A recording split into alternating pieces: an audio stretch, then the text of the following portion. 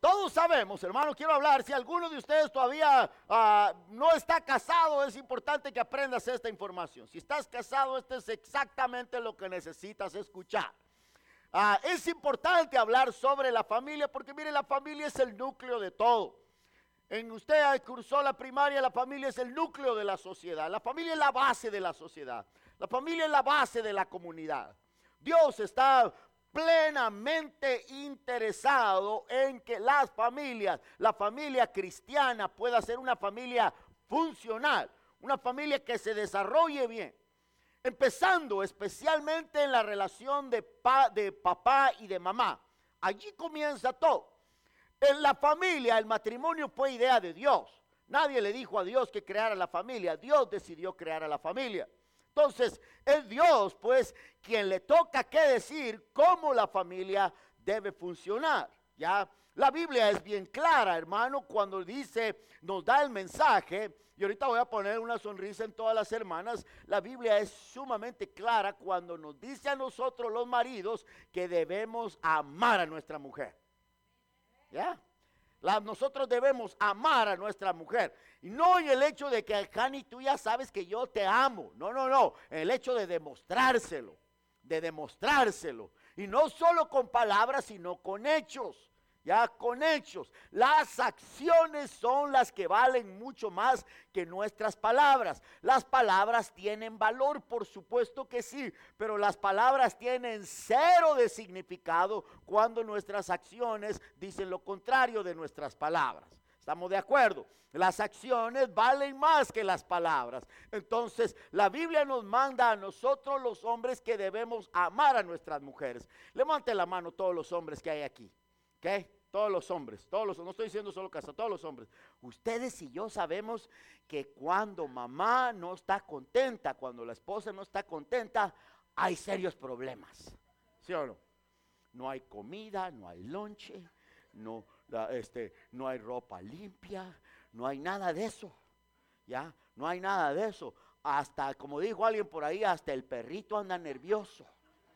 ¿Ah? Todo en la casa tiembla cuando ella no está contenta. A veces no estamos contentos nosotros, ¿ya? Pero cuando mamá no está contenta hay problemas. Ahí hay serios problemas, ¿ya? Ahora mire, pues la Biblia nos enseña a nosotros, hermanos, básicamente tenemos que entender esto. Yo quiero que aprenda este principio hoy. Tu felicidad radica en tus relaciones. ¿Sabe usted eso? Tu felicidad radica en tus relaciones. Tu felicidad radica en tus relaciones. Es por eso que la Biblia es bien clara a nosotros, mandándonos cómo debemos ser buenos amigos, cómo debemos cuidar nuestras relaciones. Hablábamos el miércoles que la mayoría de las bendiciones que te van a venir a ti van a venir de una persona, van a venir de tus relaciones. Hasta ahorita yo no he visto un billete de $100 cayendo del cielo. Nunca he visto un plato de comida cayendo del cielo que te caiga en las manos. Dios va a usar personas para bendecirte. Por lo tanto, es importante cuidar las relaciones. Personas, hermano, que no tienen amigos. No tienen amigos. ¿Se ha dado cuenta usted? Hay gente que no tiene ninguna. No puede usted mencionar verdaderamente esa persona es tu amigo. Casi no tienen amigos, no se conectan con nadie, no saben llevar una buena relación. En las relaciones hay que invertir tiempo, hay que invertir atención, hay que invertir dedicación. En la iglesia Dios quiere que estemos todos bien conectados con todos. De hecho, la analogía pues de una iglesia es que un cuerpo bien coordinado funciona bien. Cuando las personas están desconectadas, completamente desconectadas, ni siquiera saben qué onda. Opinan y dicen y yo creo, yo pienso y están muy lejos realmente de la verdad porque están totalmente desconectados. Vea pues, tu felicidad radica en tus relaciones. Ellas pueden traerte mucha bendición como también pueden traernos tristeza y pueden traernos, hermanos, dolor y sufrimiento. Ya, tus hijos, tu esposa pueden traer mucha alegría a ti, a tu vida, mucho gozo y también tienen la capacidad de traerte mucho sufrimiento, al igual los hijos. Todo comienza en la relación entre un hombre y una mujer. Ahí comienza todo, ahí está la base de la familia. Entonces, en el caso de la familia, hermano, debemos tener bien claro esto, cuál es el rol y la posición de cada uno, cuál es mi posición, cuál es mi rol, cuáles son mis obligaciones, qué es lo que yo debo de hacer, qué es lo que la Biblia me manda a mí a hacer.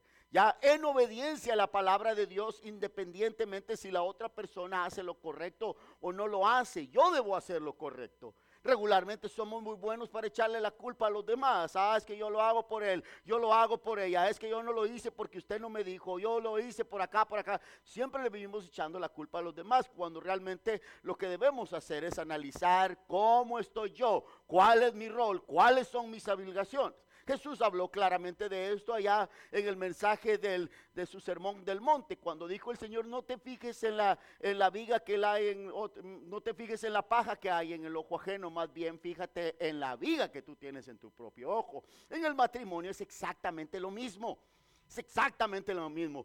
Todos esos versos se aplican para nuestra vida. Ya, es de vital importancia, iglesia, escúcheme bien, es de vital importancia entender cuál es el rol del esposo, cuáles son las obligaciones del esposo, cuál es la posición del esposo y cuál es la posición de la mamá, cuál es el rol y las obligaciones de la mamá. Es muy importante entender esto, pues. Porque mire, mientras más cerca tenemos a una persona, más vulnerables somos a que nos dañe, ¿sí o no? Lo voy a decir otra vez. Mientras más cerca tenemos a una persona, más vulnerables somos a que nos dañe. En el caso de la esposa y el esposo, la Biblia enseña que deben ser una sola carne. Por lo tanto, cuando cualquiera de las dos partes falla en hacer su función, va a traer tremendo dolor al matrimonio. Los hijos se van a dar cuenta, los hijos van a entender las repercusiones, los hijos van a, hermano, a sufrir las consecuencias de la mala relación entre papá y mamá. A veces que hasta los hijos son más maduros que los papás. A veces los hijos son un poco más sensatos que los papás cuando los miran peleando o agarrados del chongo cada uno. Los hijos dicen: ay, mi mamá, ay, mi papá. Ya, vea pues, para que la familia funcione bien, escúchame bien, para que la familia funcione bien es de vital importancia. Cuando digo de vital importancia quiere decir de vida o muerte. Entender cuál es mi rol, cuáles mis obligaciones. La familia es idea de Dios. Para que funcione debemos practicar sus instrucciones. La familia es idea de Dios y para que funcione debemos poner en práctica sus instrucciones. ¿A quién me presta un teléfono? Préstame tu teléfono, Maite. Este teléfono es un Samsung. Este teléfono es un Samsung. Ya, este teléfono cuando usted lo compra viene con sus instrucciones. Viene con un librito ahí que va a traer las instrucciones sobre cómo funciona el teléfono. Si yo quiero usar las instrucciones de un Apple con este Samsung, no me va a funcionar. No va a funcionar. Si yo voy a hacer las cosas de como otra persona lo puso, como otra persona, no va a funcionar. Para que funcione correctamente, para que sea un teléfono funcional, debo, hermano, leer las instrucciones y ponerlo en práctica. En las instrucciones dice que cuando se está descargando el teléfono, tengo que enchufarlo y conectarlo a un outlet, a una corriente que trae un poder mucho más grande que el que existe este teléfono para que tenga vida el teléfono. ¿Ya? Así nosotros también, para comenzar, debemos estar conectados con la fuente de la vida que es Cristo Jesús. En otras palabras, seguir las instrucciones que la Biblia nos da para nosotros. Está diciendo claro en esta mañana. Ya, mire, Dios pues ordena una cadena de comando para la familia. Dios es el que ha establecido la familia y Él la ha organizado y Él la ha establecido con una cadena de comando.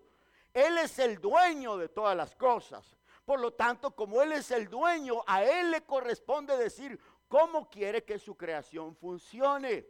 Ya, a usted nadie le puede llegar a decir a su casa: mira, yo quiero que muevas esa silla de ahí, esa no me gusta, esa maceta tampoco me gusta, quita ese cuadro de ahí. No le voy, bueno, usted está en mi casa, aquí mando yo. Aquí me mando yo, en mi casa.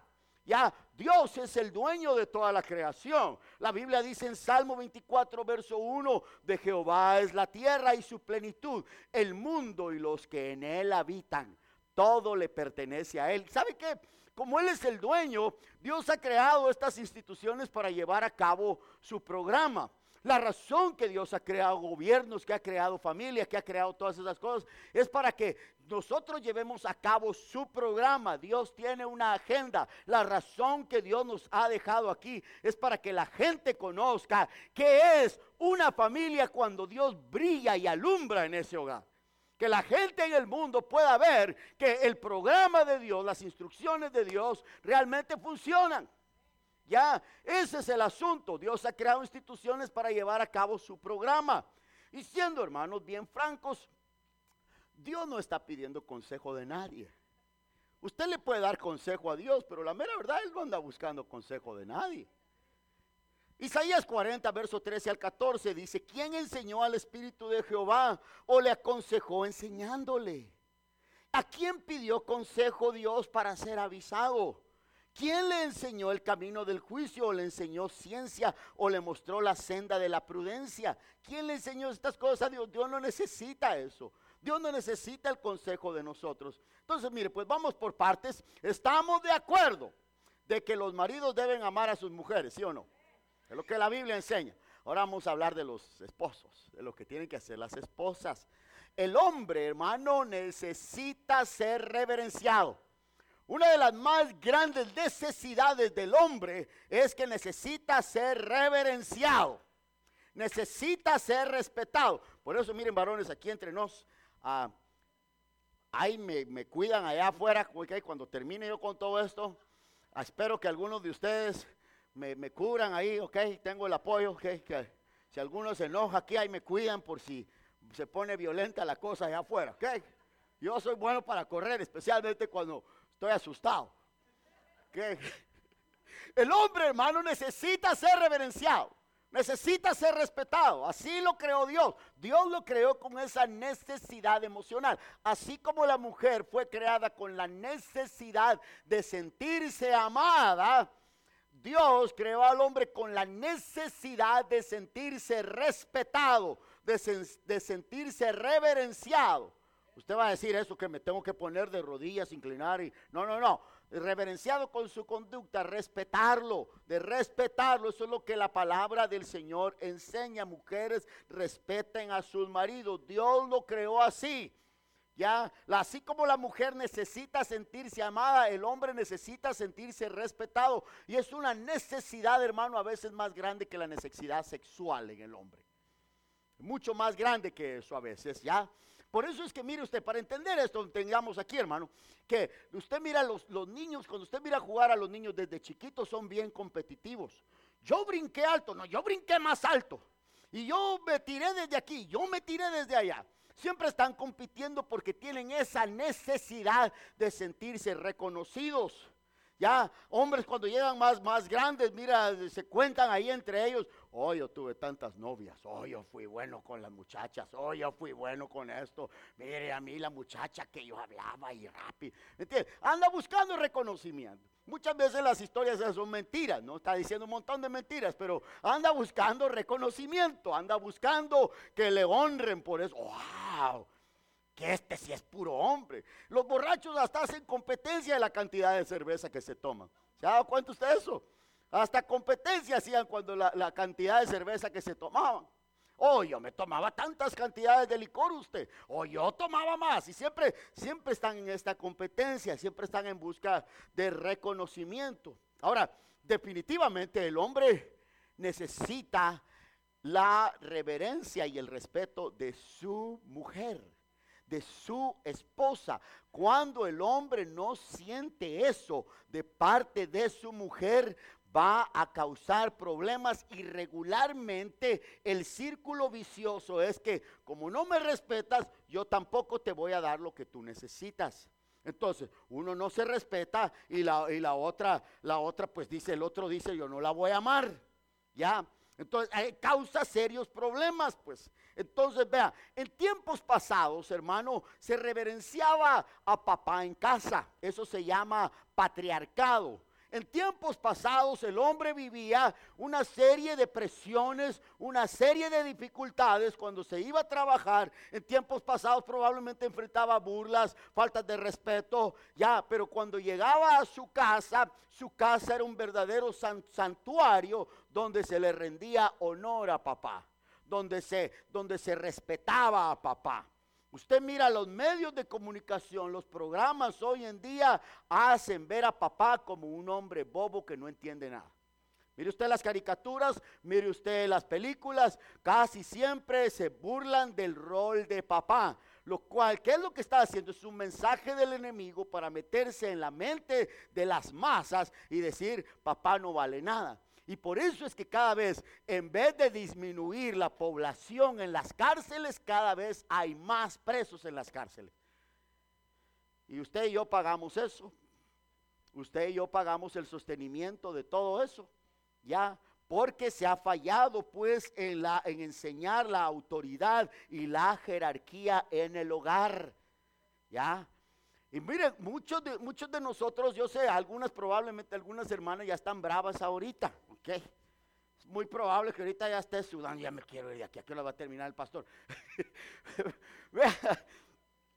Es un mandato de Dios darle eso al esposo. Miren, 1 Pedro capítulo 3, verso número 6, dice así, como Sara obedecía a Abraham, llamándole Señor, de la cual vosotras habéis venido a ser hijas si hacéis el bien sin temer ninguna amenaza. Yo le voy a pedir ahorita a las esposas, voltee a ver a su esposo y dígale, mi Señor.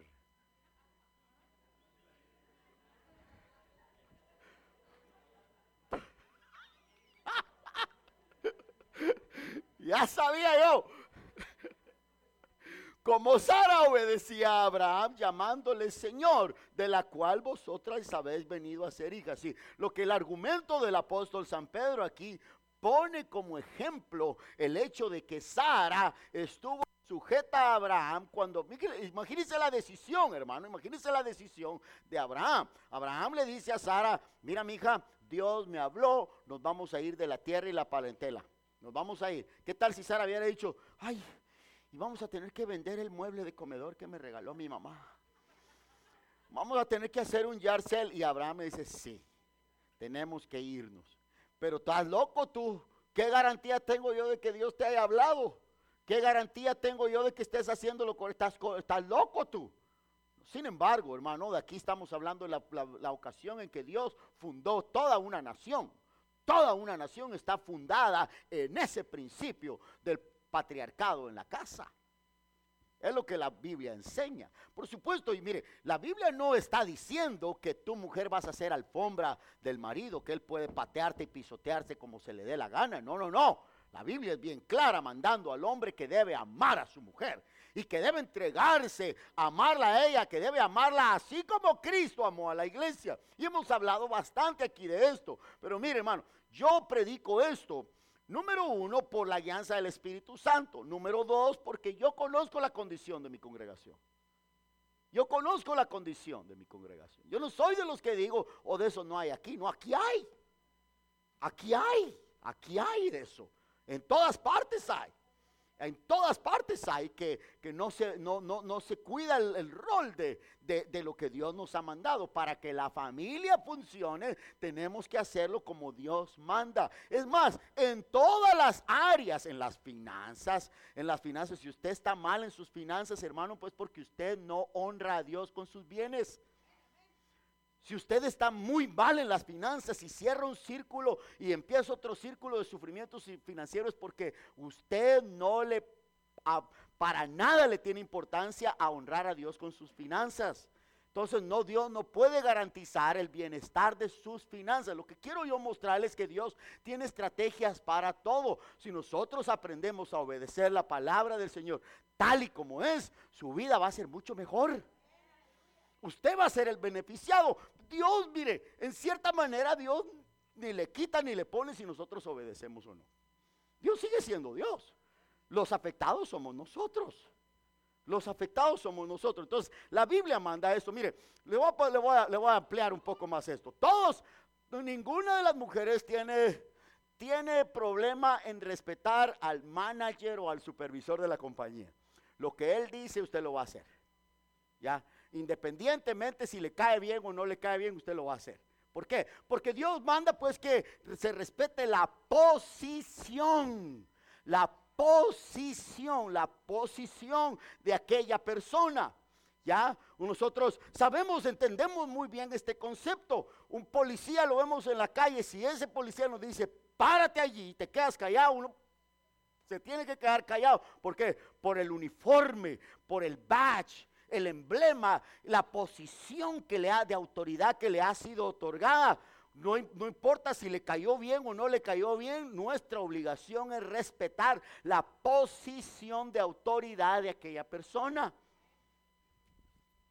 Si usted va a la corte y va a enfrentarse con el juez, solo la palabra nos pone a temblar a todos, ¿no? Cuando el juez dice, mira, póngase de pie, uno se pone de pie. Si usted se pone ahí a alegar con el juez, lo más seguro es que va a salir perdiendo ahí el caso, porque la túnica, la cosa que él usa, le da una posición de autoridad. Y cuando él agarra el martillito dice, ¡boom! Así va a tener que ser. Uno tiene que aprender a respetar lo que aquel hombre dice, sí, independientemente si nos cae bien o no. Ahora, Dios, hermano, tiene una orden de comando, una cadena de comando, pues que estructura todas las cosas que Dios ha instituido. En una compañía debe haber un manager, debe haber un supervisor, deben haber personas que ejecutan el trabajo. Imagínense que todos fueran CEOs, no se llevaría a cabo el trabajo. Imagínense que todos fueran supervisores, no se llevaría a cabo el trabajo. Tiene que haber una estructura pues de comando para ejecutar una obra. En este caso, la estructura de comando, la cadena de comando que Dios ha ordenado para la familia es para que la familia, en obediencia a Dios primero, el hombre amando a la mujer respetando al marido, para que eso repercuta en los hijos y que el mundo vea que Dios existe en ese hogar. Ya es para que la obra del Señor se lleve a cabo, para ejecutar una obra con eficiencia. Por esta razón Dios ha ordenado pues una estructura de comando. Si nosotros no nos importa la estructura de comando de Dios, lo más seguro es que vamos a enfrentar muchos problemas. Lo más seguro es que no podríamos demandar, Señor, tu ayuda, tu bendición en todas las cosas, si no nos importa pues la estructura de comando que Dios ha ordenado. Por supuesto, es responsabilidad de nosotros los predicadores, nosotros los pastores, de poder enseñar estas cosas y explicarlas de manera que tengan sentido para la gente. Uno hace todo lo posible para que tengan sentido para usted. Pero cuando una persona rehúsa, a pesar de que uno le enseña las cosas, rehúsa en hacerlo, entonces pues allá usted y Dios. Nuestra responsabilidad es enseñar lo que la Biblia enseña. Debemos reconocer pues que Dios tiene un orden para todo, ¿ya? Entonces Dios tiene un orden para todo. Por supuesto, hermana, por supuesto que el hombre está obligado a amar a su mujer. Hay casos extremos donde el hombre traiciona a la mujer, la trata mal, algunos hasta la golpean. Hay casos, hermano. Mire, si a mí viene un matrimonio y me viene a contar aquí de que está en peligro su vida, yo le voy a decir a esa mujer, salga de ahí rapidito. Salga de ahí rapidito. Es un principio de consejería que le enseñan a uno en la universidad, que si una mujer está en peligro su vida, tiene que salir de ahí, porque si no, ese hombre la va a matar. Si el hombre es irresponsable, el hombre no cumple con sus deberes, no paga las cuentas que tiene que pagar, no responde en su trabajo de ser proveedor, de cuidar a su familia, de buscar el bienestar de los hijos, pues hay ocasiones que a la mujer no le queda otra que decirle goodbye, porque es ella o es él, o el bienestar de los hijos. Yo creo que estamos hablando aquí a personas que están dispuestas a considerar lo que la palabra del Señor está enseñando. Familias sanas hacen congregaciones sanas, hermano. Familias sanas hacen congregaciones sanas. Este mundo sería muy diferente si las familias viviéramos a la manera que Dios dice. ¿Ya? Entonces, mire, regularmente hemos hablado en otras ocasiones, a veces la mujer es mucho más madura que el hombre en algunas cosas.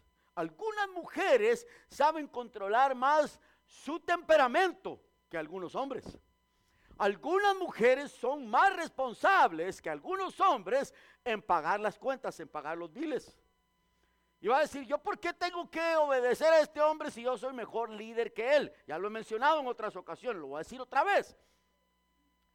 Porque no se trata de competencia aquí en el matrimonio. Ese es el problema, que muchas veces se ponen a competir. Lo más seguro es de que sí seas mejor líder que él en algunas cosas. Pero Dios manda pues a la mujer que uses esas habilidades para fortalecer y enriquecer el trabajo de tu marido, el rol de tu marido. Cuando la mujer se pone a atacar, mire, es que yo soy mejor que él, mire, es que yo administro mejor, es que mire que yo soy más madura, es que mire que yo, entonces lo que hace, hermano, es todo lo opuesto. Lo que hace es debilitar el liderazgo de aquel hombre, debilitar su capacidad y su autoridad para tomar decisiones en su casa. Se supone que la mujer debe usar esa habilidad para fortalecer el rol del esposo en el hogar. El respeto, pues, debe ser basado en su posición, en la posición de aquel hombre. Aunque a veces el marido no te esté cayendo bien en ese momento. Ese es el challenge, ese es el desafío aquí a la obediencia. Fíjese que no hay comando en la Biblia. Para nada, no hay una orden en la palabra que diga que la mujer debe amar al marido. Tenemos ejemplos y todo eso del amor, que se amaron cuando se conocieron, Raquel e Isaac. Tenemos todo ese ejemplo, que Jacob trabajó por su mujer muchos años porque la amaba. Tenemos todos esos ejemplos, pero no hay un comando, pues no hay un mandato en la Biblia de que la mujer debe amar al marido. El mandato es bien claro y es bien específico, como que fuera una luz láser apuntando. Debe respetar a su marido. En otras palabras, ese es el lenguaje de amor que él va a entender. Ese es el lenguaje de amor que él va a entender. Respetarlo. Ya, respetarlo. Fíjese que en una ocasión, una mujer me dijo, ya estoy a punto de dejar a este hombre, ya no lo aguanto. Ya estoy, mire hermano, tú me dijo, estoy harta ya. Y dije, tiene razón, sí que yo me voy a divorciar de él. Lo voy a dejar. Y le dije, mire, pues hagamos una cosa, le dije. Yo entiendo todo su punto. Tiene toda la razón. Hagamos este punto, le dije. Probemos esto. Dele lo que él necesita en 3 meses. Sea buena mujer, sea buena esposa. Ámelo, respételo, cuídelo, dele el primer lugar. Porque mire, hermano, Dios, para que esto funcione, tus hijos no están primero que tu esposo. Muchas mujeres en todas las culturas que existen, hispanas, americanas, en todas las culturas que existen, muchas mujeres piensan, no, desde que nacieron mis hijos son el primer lugar. No es así. El comando es que el hombre y la mujer deben ser una sola carne. Después vienen los hijos, ¿ya? Después vienen los hijos. Cuando la mujer ignora al hombre por darle más importancia a los hijos, se mete un problema. Mire, para terminar con mi historia, le dije, sea buena esposa en este tiempo, sea buena esposa. Sea la mejor esposa que usted pueda ser. Hágalo para que cuando usted se vaya, él se va a quedar con aquella cosa, así le hablé. Él se va a quedar con aquella carga de decir, si era buena mi esposa. La cosa, hermana, que lo hizo la hermana, así a regañadiente, lo va a hacer solo por usted. No, le dije, hágalo por el Señor. La cosa es que sí lo hizo. A los 2 meses vino a decirme, hermano, ese hombre cambió, hermano. Ese hombre cambió. Con mi comportamiento cambió el hombre. Cambió. Es un testimonio, hermano, que como decía aquel programa, aunque usted no lo crea, hizo un tremendo efecto en aquel matrimonio. Siempre estamos pendientes de que si tú haces esto, entonces yo lo voy a hacer. Así no es como funciona. Así no es como funciona. Dios espera que tú obedezcas su palabra en obediencia. Es cierto, el hombre debe ganar el respeto y la admiración de su mujer. Eso es otra responsabilidad de los hombres. El hombre debe hacer todo lo posible por ganar el respeto y la admiración de su mujer. La Biblia le manda eso a ella. La Biblia comanda eso para la mujer, que debe amar, debe respetar al esposo. Y nosotros los esposos tenemos que hacerle el camino más fácil para que ella pueda lograr ese objetivo. Porque si nosotros nos vale ya la Biblia dice y yo voy a hacer como yo quiero. No, cada uno tenemos que cumplir con nuestro rol, pueblo de Dios. Tenemos que cumplir con nuestro rol. Vea pues, Dios lo ha establecido así. Es la autoridad del Señor que lo ha establecido así. Si usted observa todas las instituciones, la iglesia, la familia, todas las instituciones que Dios ha instituido, que Dios ha fundado, tienen una cadena de comando, una cadena de autoridad. Cuando eso a nosotros nos vale un comino, todo eso, hay serios problemas, serios problemas, serios problemas. Vea pues, mire pues, entonces me llama mucho la atención que en este capítulo de Efesios, primero se habla de esto, de que Dios está hablando aquí por medio del apóstol San Pablo al marido y a la mujer, y es hasta en el capítulo 6 que viene el siguiente paso. Es cuando viene la recomendación: hijos, obedeced en el Señor a vuestros padres. Primero trata con papá y con mamá, y ahora se dirige a los hijos, porque Dios, como tiene un orden para todo, va por orden. Primero es papá y mamá. Voy a decir esto también. Mire pues, es muy importante. He estado enseñando aquí a la congregación, a los estudiantes que vienen, que para poder predicar el evangelio debemos entender los tiempos en los que estamos viviendo. Ya, la iglesia se ha cerrado a hablar, no quieren hablar de las personas que están divorciadas. La iglesia se cierra a hablar de eso. Muchas iglesias se cierran a hablar del sexo en el matrimonio. Algunos hasta se ponen bravos, les cae mal cuando uno habla del sexo en el matrimonio. En todas partes oyen esas cosas. ¿Por qué en la iglesia no? ¿Por qué en la iglesia no lo vamos a enseñar bien? La iglesia se ha negado a hablar de los matrimonios que han sido separados, de las personas que al corriente están viviendo, hermano, después de la segunda oportunidad. La iglesia se cierra a hablar de eso. Tenemos que hablar, alguien tiene que decir algo. Tenemos que hablar porque esta es la realidad de nuestros tiempos.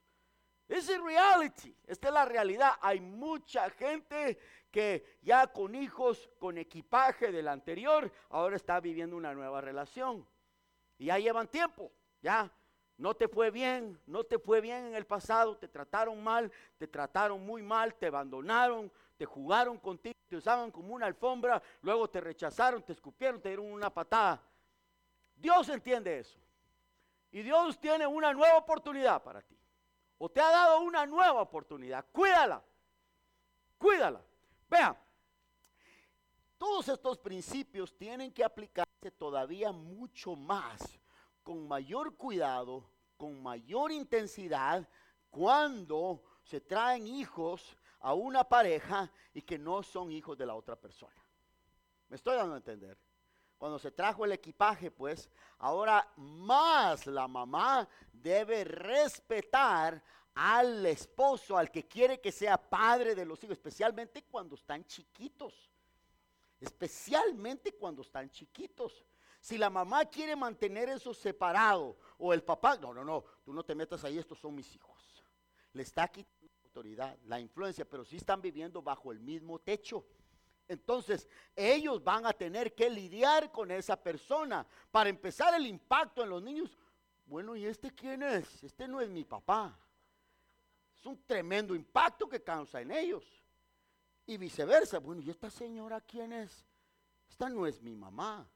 Mire, cuando hay una situación así, con mayor razón se debe poner en práctica estos principios.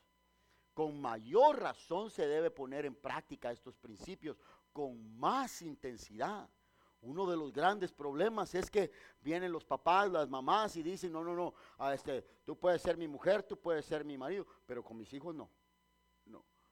A menos que por supuesto hay mucha área aquí que tocar. A menos que por supuesto el hombre que se separó siga fungiendo como un verdadero padre para aquellos niños. De todas maneras causa inestabilidad, de todas maneras causa confusión, de todas maneras causa inestabilidad, hermano. Por esta razón, los papás del hombre y la mujer que comienzan una nueva relación con alguien más, que se casan y todo, deben poner más atención a esas cosas, mucha más atención a esas cosas. Ya. Esa es la realidad que vivimos, especialmente cuando ya están grandes. Pues cuando ya están grandes ni modo, ¿no? Ya fueron hechos, ya fueron criados, ¿sí?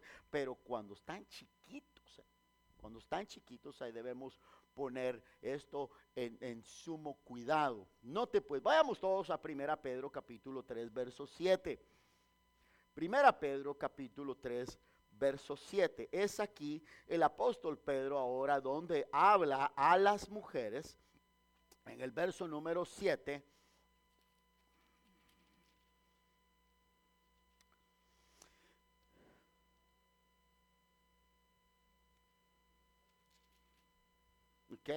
verso número 7 dice, vosotros maridos igual, vivid con ellas sabiamente, dando honor a la mujer como vaso frágil y como coherederas de la gracia de la vida, para que vuestras oraciones no tengan estorbo. Ya, para que vuestras oraciones no tengan estorbo. Entonces, el mandato ha sido que las mujeres deben amar, deben respetar al marido, deben tratar al marido con mucho respeto. Cuando él está hablando de esto, ahora vuelve él en el verso número 6, estuvo así como Sara obedeció a Abraham llamándole Señor, de la cual vosotras habéis venido a ser hijas y si hacéis el bien sin temer ninguna semejanza. Verso número 7, vosotros maridos igualmente vivid con ellas sabiamente. Hablamos ampliamente sobre esto, el hombre debe ser sabio. Mire, ya he dicho esto en otras ocasiones, lo voy a volver a repetir. ¿Por qué? Porque creo que es necesario decirlo. El hombre debe saber, el buen marido, el que es sabio, el que se convierte en un estudiante de su mujer. Si hay solteros aquí, debes aprender esto, es muy importante. Tú debes saber debes prepararte hasta unos días antes de que venga el periodo mensual de tu mujer.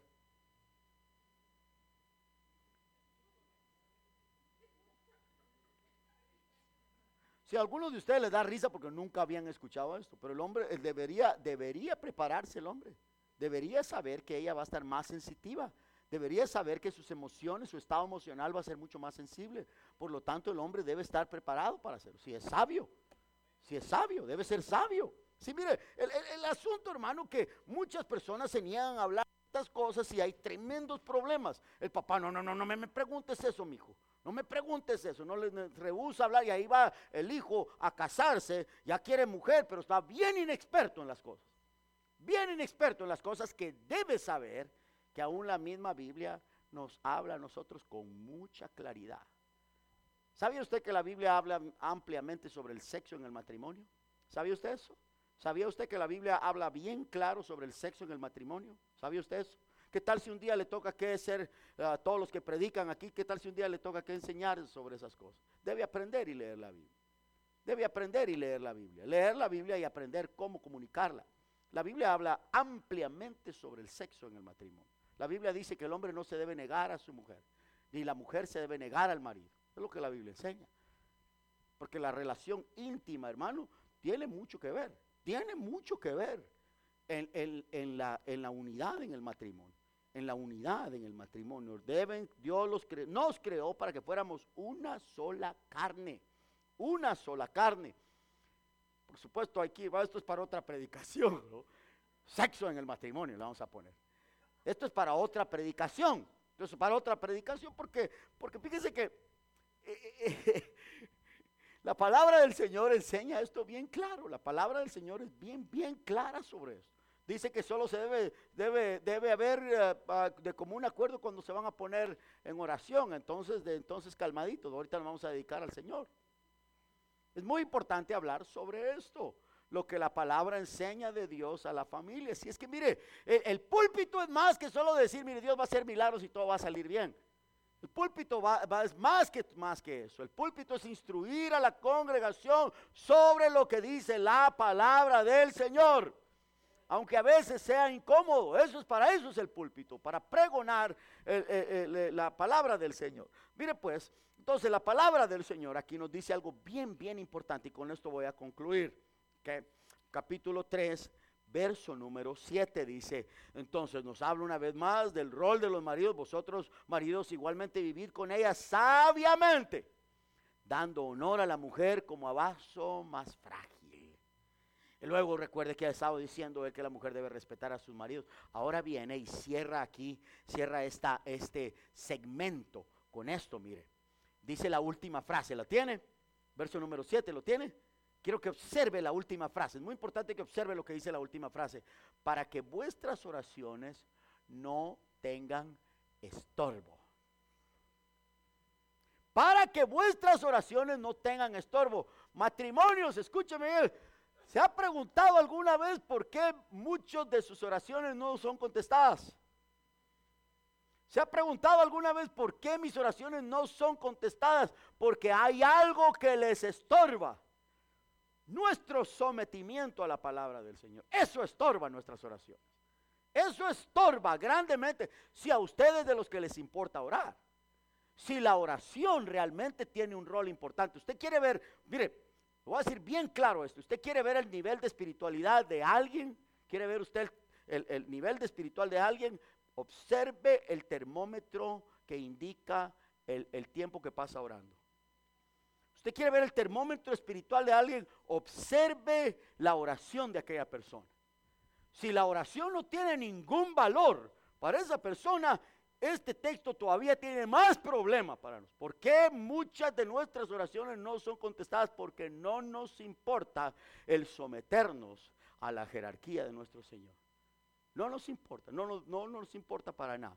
¿Por qué? Dice, para que vuestras oraciones no tengan estorbo. Estorba, hermano, el canal de conexión. ¿Qué es orar? Comunicarnos con Dios. ¿Qué es orar? Tener intimidad con Dios. ¿Qué es orar? No solamente pedir al Señor lo que uno quiere, sino también es entender cuál es la voluntad de Dios para mi vida.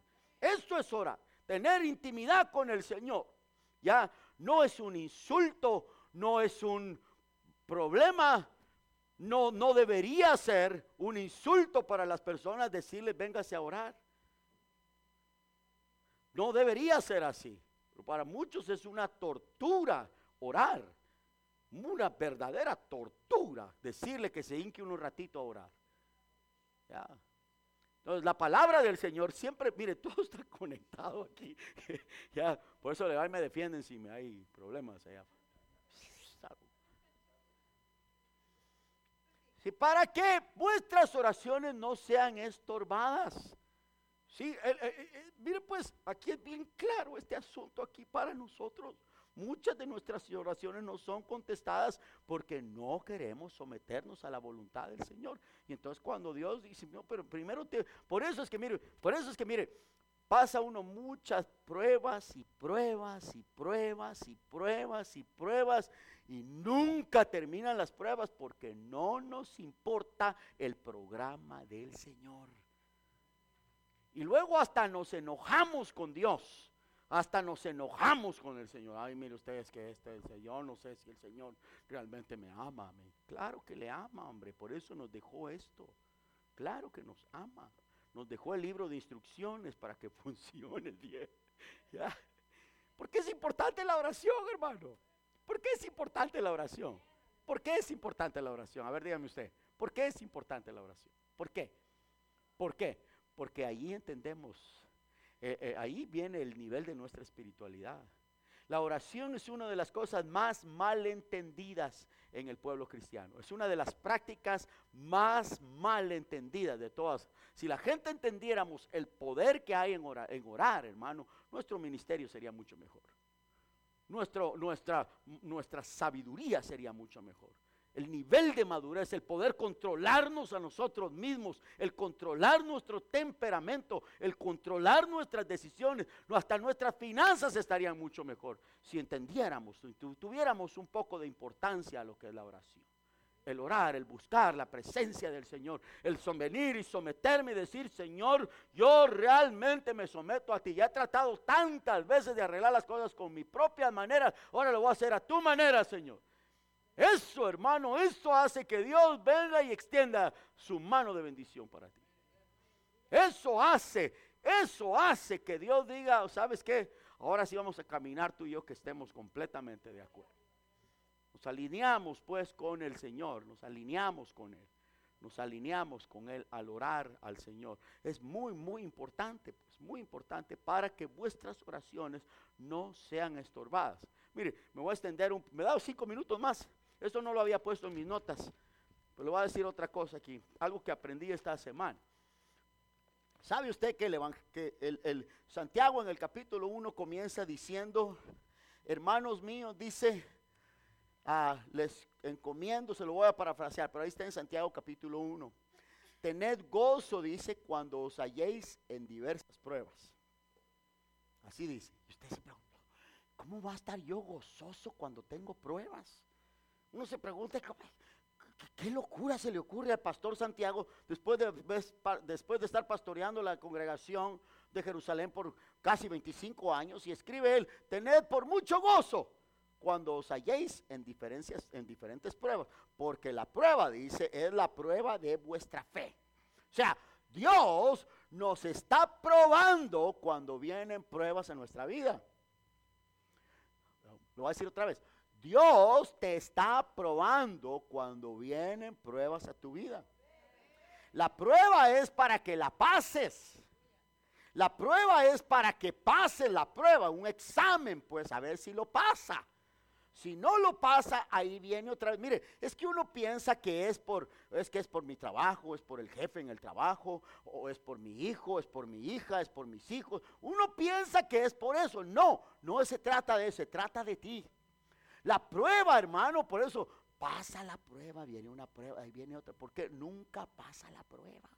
En las finanzas es igual, hermano. Mire, mis finanzas no prosperaban hasta que de verdad empecé a tomar al Señor en serio en mis finanzas, a honrar al Señor en mis finanzas, y Dios bendice. ¿Tenemos problemas? Por supuesto que tenemos problemas, pero siempre tenemos la confianza que Dios va a salir adelante.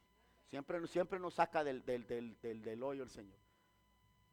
Vea pues, no dice: tened sumo gozo cuando os halléis en diversas pruebas, porque la prueba va a producir paciencia, va a hacer que tu fe incremente. No se trata de las cosas alrededor, se trata de ti, de que pases la prueba. Estoy hablando a alguien esta noche. Se trata de que pases la prueba. Pasa la prueba, hermano. Observa lo que Dios habla en nuestra vida, para que vuestras oraciones no tengan estorbo. Para que vuestras oraciones no tengan estorbo. Dios quiere que tú y tu familia, tu esposo, tu mujer, tus hijos tengan un verdadero canal de conexión con Dios. Si no nos importa la oración, hermano, ¿de qué sirve que tenga un cable largo yo si nunca lo enchufo? Nunca lo conecto a aquel fuente de energía muy superior a mí, y no lo conecto a eso. ¿De qué sirve que esté allí el outlet si nunca me conecto allí? Gloria al Señor. Ahí les dejo el mensaje. Pongamos en práctica, hermano. Pon en práctica lo que aquí has aprendido. Ponlo en práctica. Si no, de nada sirve. ¿Cuántos mensajes más se necesita que te prediquen para poner en práctica lo que la Biblia enseña? Puestos de pie. Señor Todopoderoso,